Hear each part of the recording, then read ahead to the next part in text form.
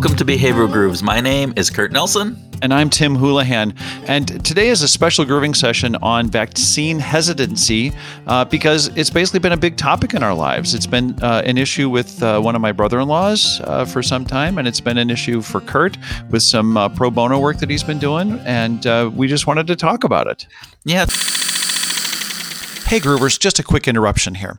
We wanted to let you know that we took some of the ideas that we talk about in this episode and put them into memes for social media platforms. Now we're giving them to you for you to use with the people in your world that may be on the fence about getting vaccinated. Now links to these can be found in our episode notes, or just go to our Behavioral Grooves Facebook page or Twitter account to get them.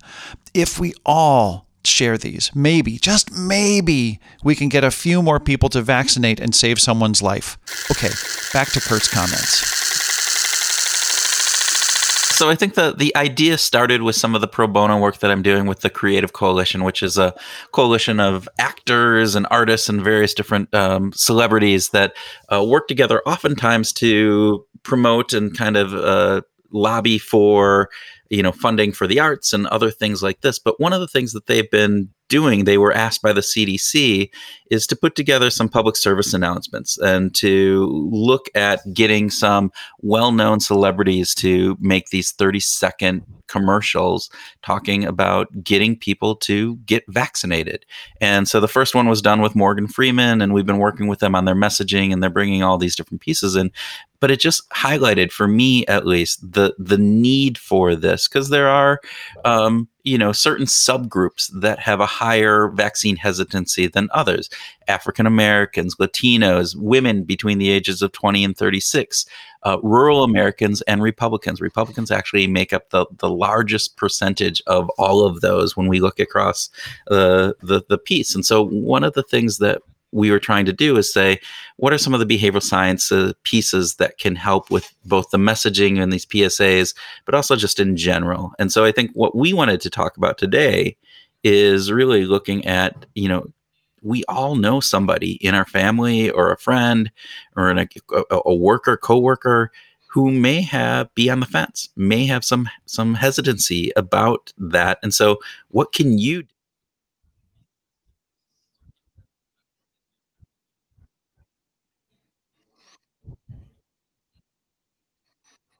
Yeah.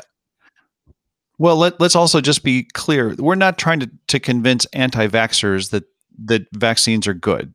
We're actually just, so if that's one end of the spectrum and the opposite end of the spectrum is I've already got my vaccine, we're shooting for the middle on this, right? Okay, just to make sure. So Yeah. So first thought is, let's take this from Kwame Christian. Let's be compassionately curious. Let's ask questions. Let's ask them to tell us what's going on for them. What's the reluctance? Let's try to understand where they're coming from. What issues are at stake for them? What is the context in which they're troubled with the idea of getting a vaccine? So in order for us to be able to do whatever we want to do, but let's start with compassionate curiosity. Well, and I think that helps in reducing reactance, this idea that you're trying to tell me what to do, or people are trying to tell me to get this vaccine, and there's that automatic psychological reactance that we have. And coming in with this compassionate curiosity, as Kwame talks about, is just a way of letting them tell their story. And you're not trying, at that point, you're not trying to convince them. You're trying to understand, and you're trying to listen. And people may have a really good reason. There may be some underlying health reasons. There may be some aspects of their past and what they've experienced with the medical world, or they've had really harsh reactions from other ones. And so you have to understand where people are coming from before. That's one of the caveats of behavior change, right? Absolutely. Is context matters, and part of that context is the world in which somebody is living within. So I think that's a fantastic piece. And we ask that question to try to understand, why are people doing what they're doing currently? Yeah. because we're not going to be able to design an intervention unless we have a decent understanding as to where they're coming from right now. What are their motivations and what's the context, of course. And granted, there's probably this underlying impact that we're thinking about this to try to get them to change their opinion. But you really need to go in with this compassion and this idea that this isn't this trick that I'm going to use in order to then use it against you, because people will see through that. But be genuine with that compassion and be genuine with the curiosity. Really be a positive way of getting people to at least examine their own beliefs, because oftentimes they hold beliefs. I do it all the time, and I don't really fully understand my rationale behind it. And when that gets put into the light, and then if you ask questions about it, I might re-examine that. So I think that's the a really good point there, Tim. Okay, the second thing that we want to talk about is to leverage the right messenger and the right proof statements. And this we take from the really great work that Steve Martin and Joe Marks did on the messenger effect.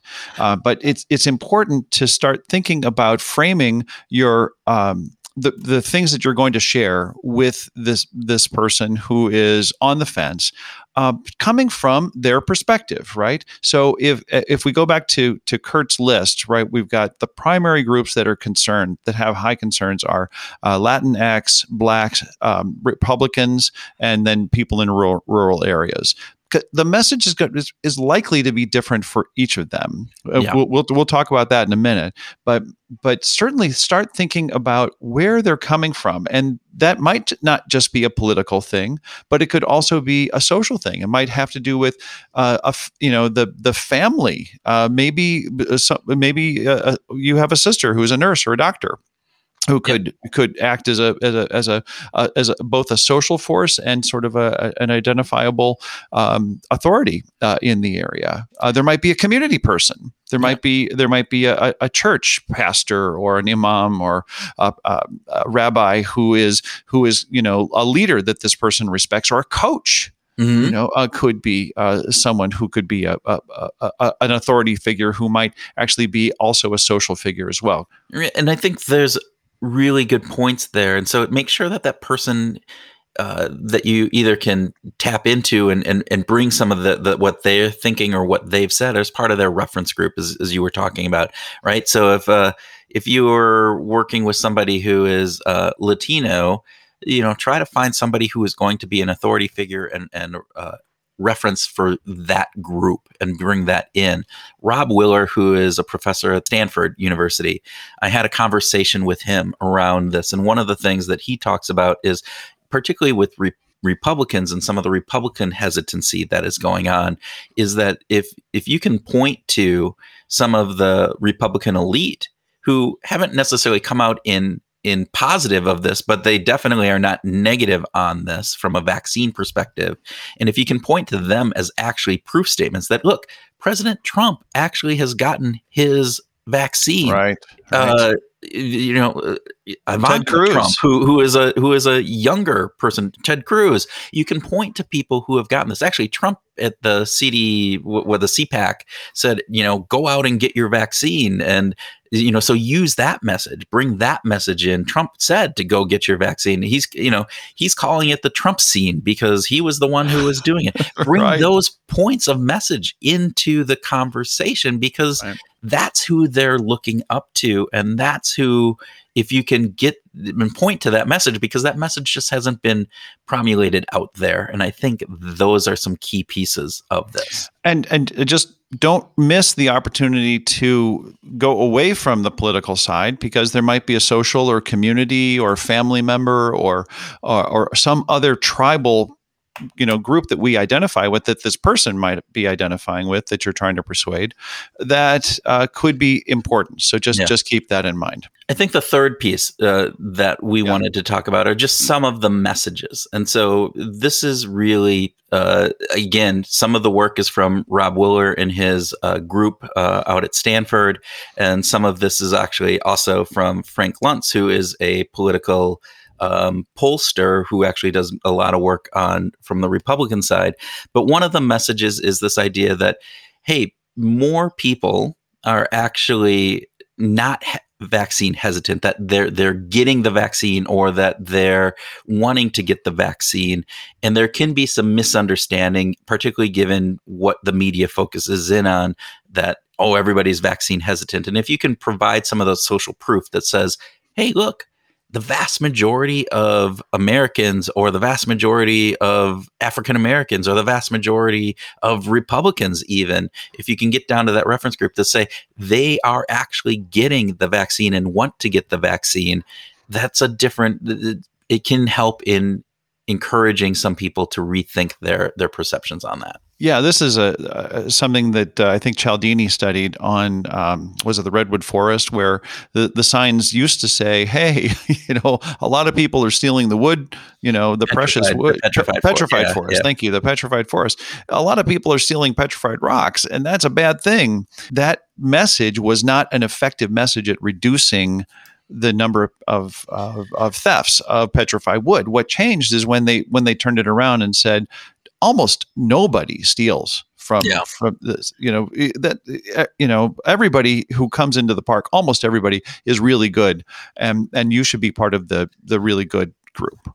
Yeah. And I think Willer referenced this study by Moring, Collis, Garmilia, Rahimian, Arrow, and Eccles that had like 430,000 participants in it.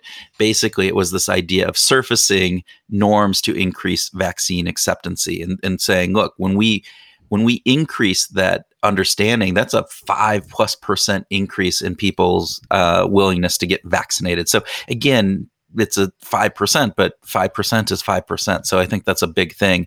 The piece from Frank Luntz, which is really interesting, and he said in polling the work that he was doing, the message that was most resonating across the board, this means in every demographic, was this concept of removing, if you get the shot, that means we're all going to be able to remove our masks. If everybody gets their shot, then we can take our masks off and we can have those community gatherings in the park or in your house. You can have people over for Christmas. You can go to a baseball game and not have to wear a mask. You can go to a basketball game, not have to wear a mask. This idea of taking that mask off, particularly, was resonant across the board, but it was the one that it was probably the only good message that Frank found from the ones that he tested with Republicans on that thing. So again, if you're dealing with somebody from that in that tribe, that might be a way of talking to them and using that message for that. So take a shot, take off your mask was a pretty powerful message. Kurt, you've also been working again on these PSAs. What other messages are strong in the way that you guys are developing these? Yeah. So again, taking a element from Katie Milkman, where she did some research on flu vaccines, and the message from the flu vaccines that worked best was your shot is waiting for you, and personalizing that message. So again, however you can personalize that, so it's not this random shot that is out there, but it's your COVID-19 shot. It's, you know what, they have it reserved for you. It's there. Go ahead and take it. They've built this specifically around you. So those are some of the messages that at least from our perspective and the research so far have been shown to be effective.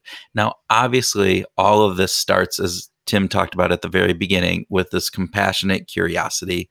And I think that would be if you start with anything, start with that. Think about who the messenger and who can you bring into the conversation as this proof statement. And then finally, these are just some suggestions on some of the messages. And again, this isn't going to work with huge people who are just anti-vax, and sometimes you just want to give up on those. Don't give up on them. Be compassionately curious with them. But these other messages and the leveraging who the messenger is, those can actually have some powerful impacts on maybe people who are on the fence. So hopefully that's helpful. Hopefully you can take some of this information and apply it, and then we'll be able to all take our masks off much sooner if we can get everybody to take their shot, and we can go back to a world that we can hug each other and be together in a better place. So thanks for listening. And this week, we hope you go out and find your groove.